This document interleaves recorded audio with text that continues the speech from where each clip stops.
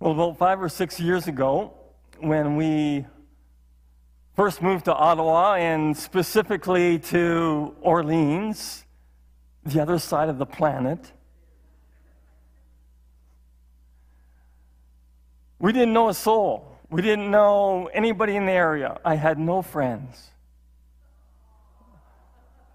I was hoping you'd have some compassion, yes. But I can now say that I have at least one friend in Orleans. Maybe two. Are you from Orleans? And I contacted him a couple weeks ago because I asked him, I said, could you send me a picture of your personalized license plate? And so he did. Here it is. You're full of sound effects this morning, aren't you? I can't wait to go forward. Anyway, he actually took the liberty to send me a second picture that I didn't really ask for. And he sent me the second picture knowing that for me as a kid growing up in Saskatchewan, there was only one sports team, professional sports team to cheer for, and of course that was the Saskatchewan Roughriders, because that was the only professional team there is in the entire province. But my friend, my new friend in Orleans, in those days, he played for the Ottawa Roughriders. Why they had the same team name, I'll never know. Maybe Saskatchewan always wanted to be like Ottawa. Maybe that's why. I'm not really sure. But anyway, he ran a fake punt that went for a gazillion yards to help beat the real Riders in what was the Grey Cup championship game. And I'm still constantly reminded of this painfully around every Grey Cup game because they always show the highlights of it. Always of it. So this is the second picture that he sent me. And for those of you that may know Jerry Organ, and if you saw his license plate, you would probably think that it has everything to do with football. But it doesn't. It has everything to do with what we're talking about today. Okay, enough about that picture. I've seen enough of that one. Back to the license plate. Back to this one. But what I love about this is that it's a great conversation starter. It's a great conversation piece to introduce, somebody to the gospel. And in fact, if you were behind him, let's say at a stoplight, and you focused on this license plate, wouldn't you be curious? So I wonder what that's referring to. One goal. What is he? What does that actually depict? What is he meaning by that? What's that referring to? Or as I say, if you could interact with him, it's a great conversation piece. It's a great conversation. So it reminds me of someone who has a tattoo on the inside of his forearm. It takes up the entire forearm on his inner forearm, and it is Leviticus 19:28. You don't even have to be a religious person to be curious, right? Somebody could just be curious and say, hey, what is that about? What is that actually referring to? What is it about? And as I say, it's another great conversation starter. It's a conversation piece to actually introduce the gospel. Do you know what Leviticus 19:28 says? Some of you are Googling it right now. I know you are, right? Leviticus 19:28. If someone were to, if someone were to ask him, and this after seeing it on his forearm, he would say, "Oh, that's the verse in the Bible that says, whatever you do, don't get a tattoo."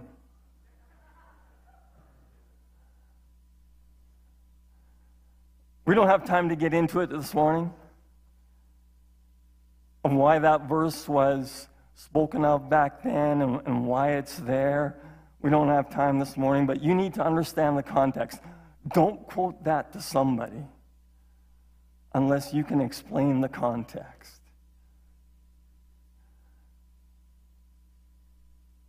But the tattoo, Leviticus 19:28, it's a great conversation piece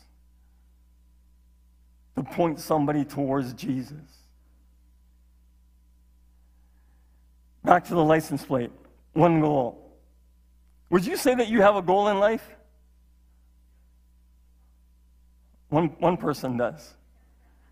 If you could boil life down to one goal, could you do it? Some people may actually frame it a little bit differently. Some people would say that they have a mission statement in life.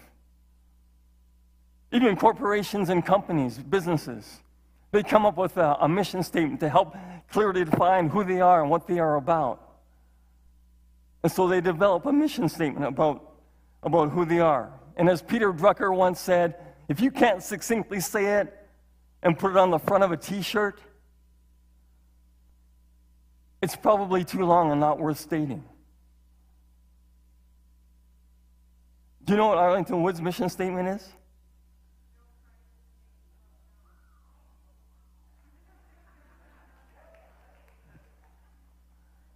Okay, now that came from a woman, and I know that you women were here last week because I watched Pastor Mike.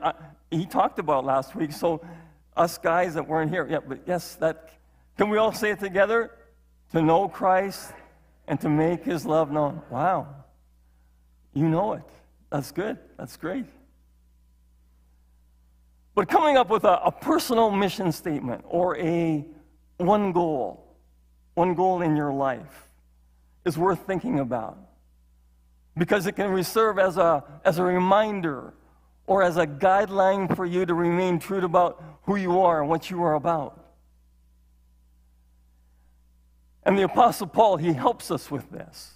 In a letter that he wrote to believers in Philippi, a letter that has some of the most rich verses in all of the New Testament. It's a letter that is thought to be Paul's happiest letter, his happiest one. And think about that. Where is Paul in writing this letter? Where is he? He's in prison. And not only is he in prison, but you think about everything that he's been through. He has been beaten for his faith. He's received 39 lashes. He's been stoned. He's been shipwrecked 3 times. He's a person who has been through a lot, and yet he has never really wavered or gotten off course from his one goal that we're going to learn about this morning. Regardless of whatever it is that he's been through and what he's actually currently going through right now, being in prison, he has not gotten off course of his one goal. Things that could have derailed him. His joy is not found in circumstances. Last week, Pastor Mike, in, as I say, what was mostly a sanctuary full of women. Did you miss the 50 guys that were on retreat?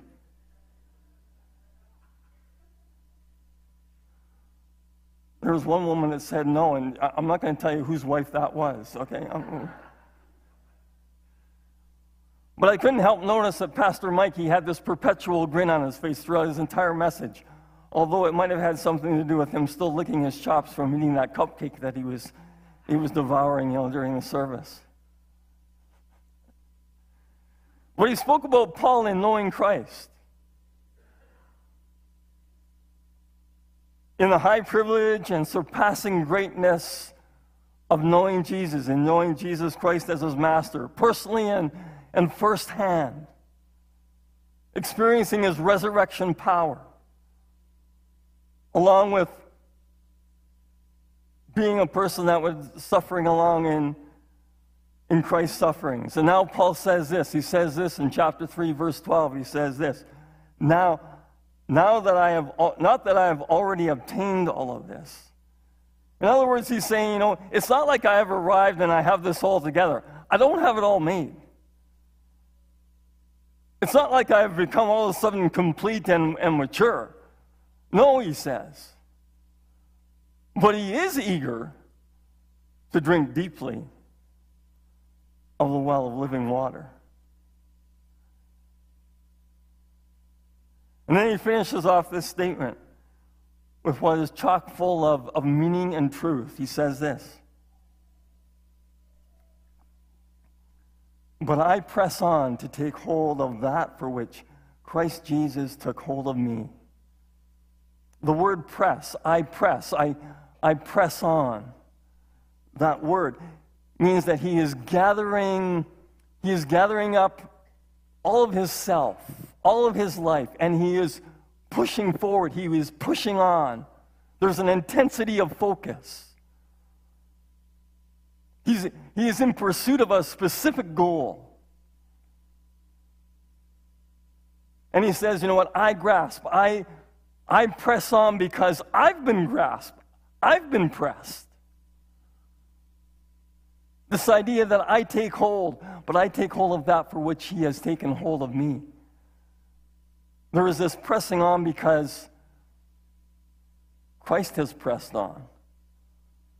I take hold of it because Christ has taken hold of me. It's not that Christ has taken hold of me because I've taken hold of him. No. It's that I am taking hold of that for which Christ has taken hold of me. Christianity is not something that you take up. It is something that takes up you. Christianity is not something that starts with you. It is something that starts upon you. It's important to grasp because you and I, we live in a world that basically says something totally different. You and I live in a culture where everywhere we turn, doesn't matter where you and I turn, there's always a similar message. And you know what the similar message always is? It starts with you. A couple of weeks ago, I was receiving this string of emails encouraging me to sign up for a seminar. And the seminar was entitled Abundance, Your Birthright. Sign up for this master class and you'll learn practices and principles so that you can live a life of abundance. Because if you take hold of them, it was saying, you know, if I incorporate these practices and these principles, if I take hold of them, well then this, and this will happen. And this book says the exact opposite. This book says it starts with Christ. It all starts there. That's where it starts. The Bible says that it starts with Christ. If you want to be a Christian, you can't make yourself one. No one can. Jesus said this. He said this in John 6:44. He says, "No one can come to me unless the Father who sent me draws him or her." That's why Paul says, I only grasp, I only press on because Christ first impressed himself upon me.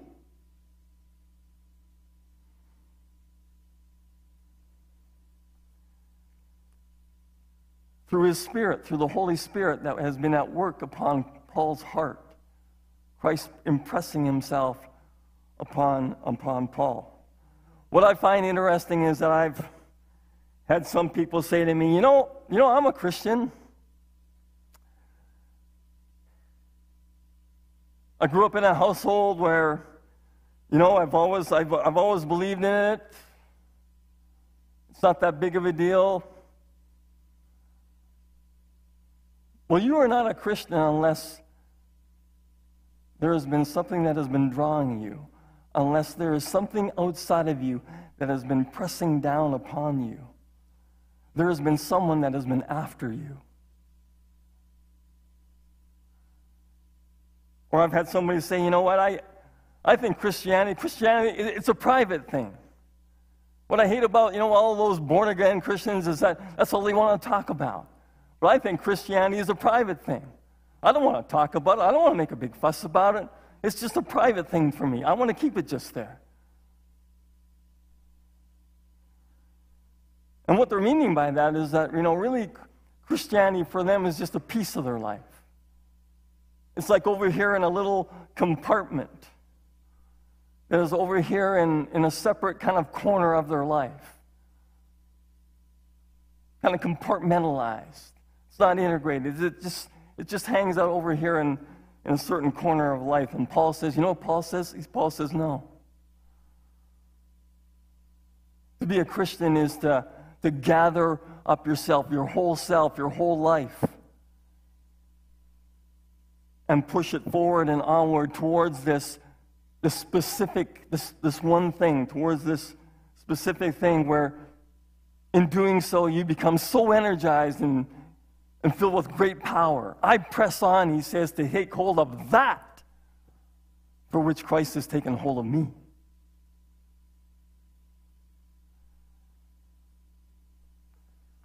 I want to show you something.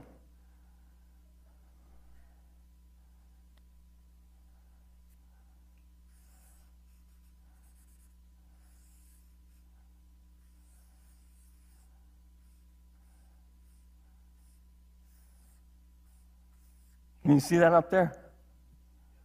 Yeah? How about that? Can you see that? No, I can't see it either. It's okay.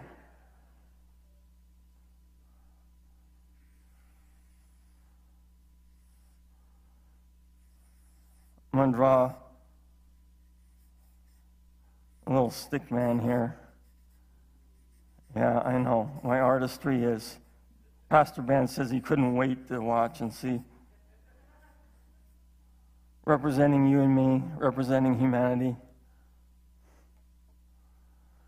One of my pet peeves in life, and I know it's something I probably got to get over,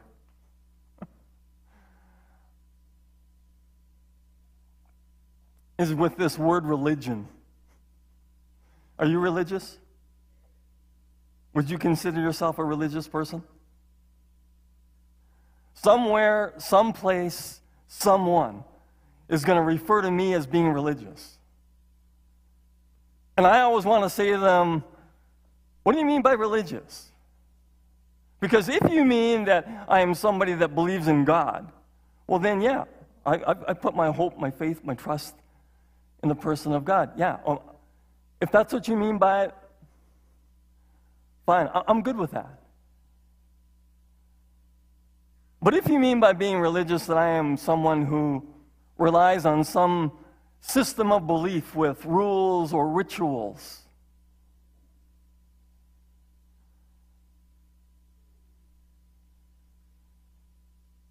as a conduit to God, as our way to God, then I say, no, I'm not that. I'm not religious.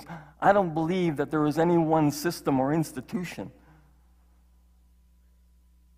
with which to connect with God.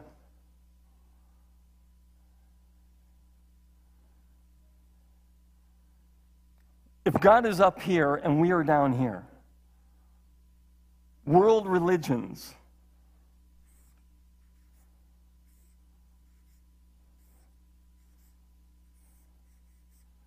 try to achieve their spiritual end goal to reach God.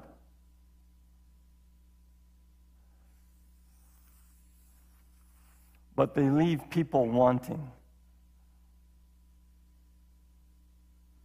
True reality is God.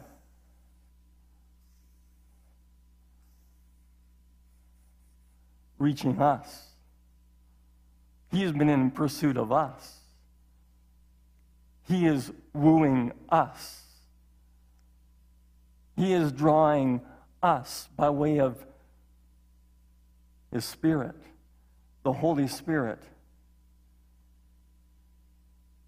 in and through the person of Jesus Christ. As we mentioned here in John 6:44, John 12 and John 12:32 is similar. Jesus says, I draw all people to myself. I draw all people to myself. Men, women, parents, children, grandchildren. I draw all people to myself. It's through Him and the Holy Spirit that is tugging at our hearts, nudging, prompting, calling, convicting. Not just for the sake, to take a step of faith and enter a relationship with Him, but also He is at work in our ongoing relationship with Him. Not some sort of system of rules and regulations that leaves us spiritually bankrupt.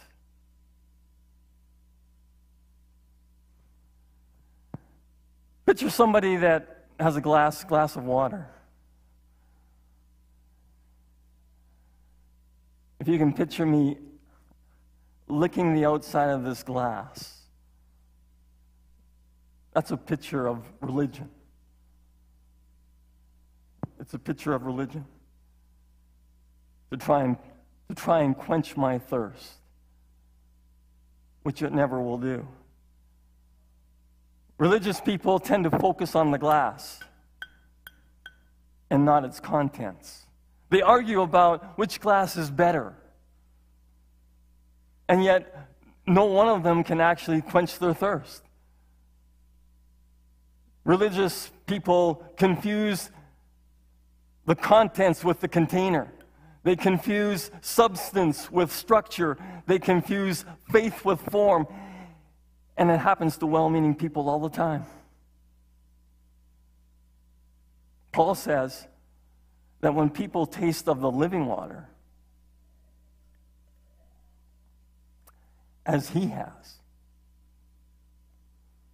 when people have tasted of God's goodness, God's presence, God's peace, God's contents, God's substance, God's power, God's love,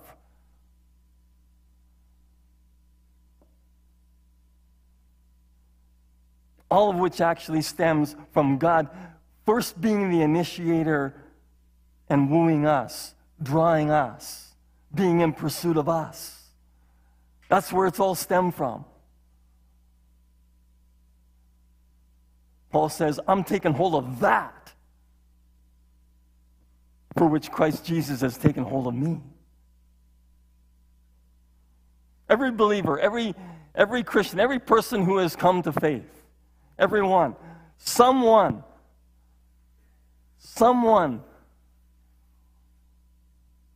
has been after you. He's come looking for you. He's been in pursuit of you.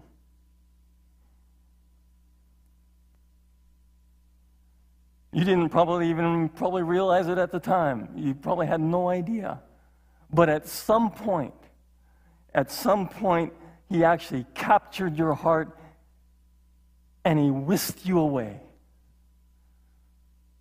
Every person in Christ, it's an incredible adventure. Do you sense that?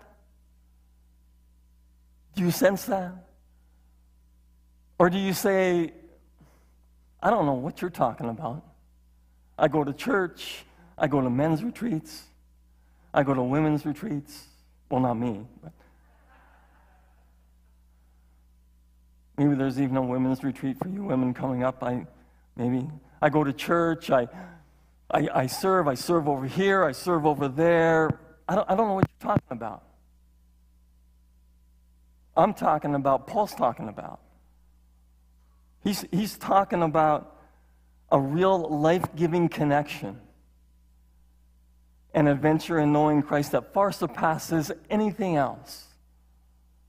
So much so that as a result, he is reaching for more and more of Christ because he has so wondrously reached out for him. Paul then goes on to say this. I spent 15 minutes on one verse. It's okay, I'm almost done.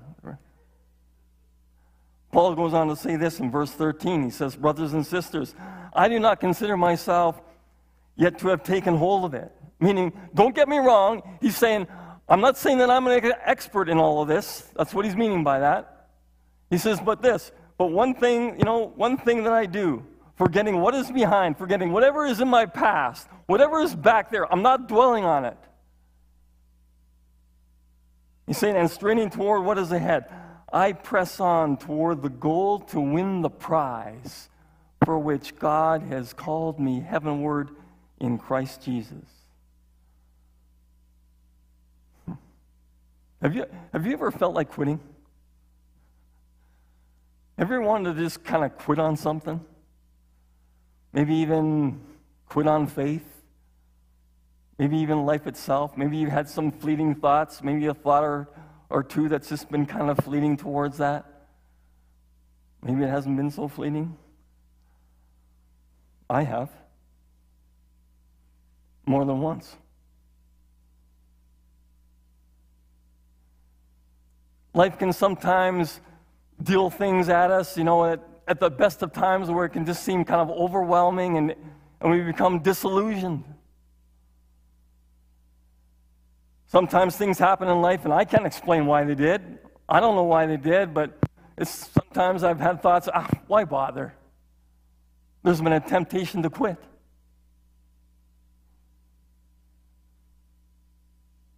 Don't quit. Don't quit. God often has something just around the corner if you don't quit. So don't quit.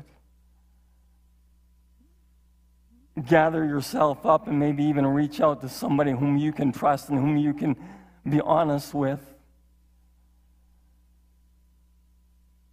But do whatever it takes. Don't quit. Gather yourself up in your whole life and press on, as Paul says, straining toward what is ahead and pressing on toward the goal to win the prize for which God has called you heavenward in Christ Jesus. The question is, what is the goal? That's the question. Because some people might say that the goal is service. That the goal is, it's to serve Him. And that the reward is therefore a reward for service. That Jesus calling us into relationship is so that He can help us serve Him, serve God. Other people might kind of nuance that a little bit and say, no, you know what? Relationship with Jesus is so that He can minister and serve in and through us. And that's true. But what is Paul getting at? Because when you become a Christian, when Christ comes into your life, into your heart, and He begins to mold you and shape you, transforming you, everything becomes new. Everything that you see is new. And it pushes you. It pushes you towards that one thing.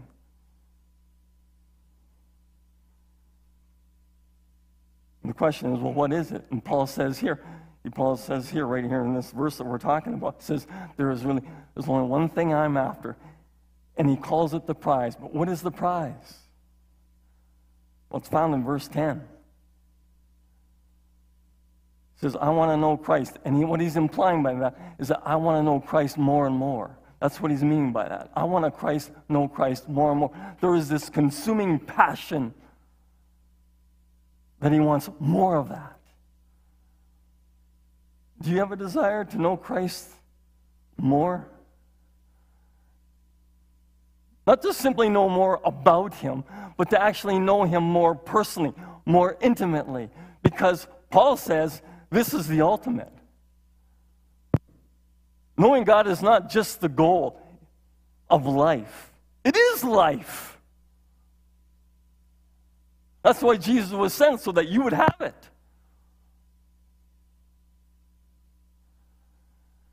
One central thing in life, to know Him more and more. As Jerry Organ's personalized license plate depicts, one goal. One goal. Let's pray.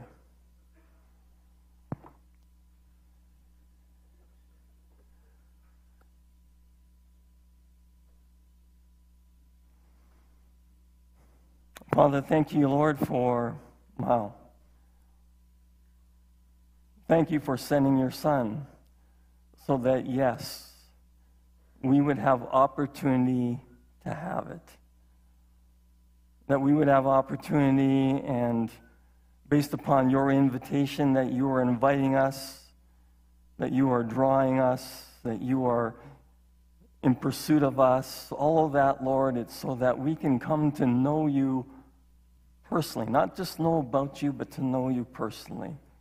Thank you for, thank you for the gift, the sacrifice that Jesus has made to make that possible.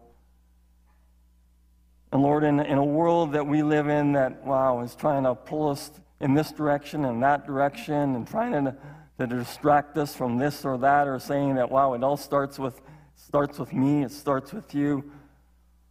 Thank you for the reality of your truth, Lord, that you've been in pursuit of us. You have been after us. You come looking for us because you value us so much. Each person here matters so much to you that you are welcoming and drawing each one of us into a personal relationship in knowing you. Help us, Lord, we pray, going forward, that we would have that one goal, that we would make it a priority, that we would be in pursuit and taking hold of that which you have taken hold of us, that we would come to know you more and more. And we pray this in Jesus' name. Amen.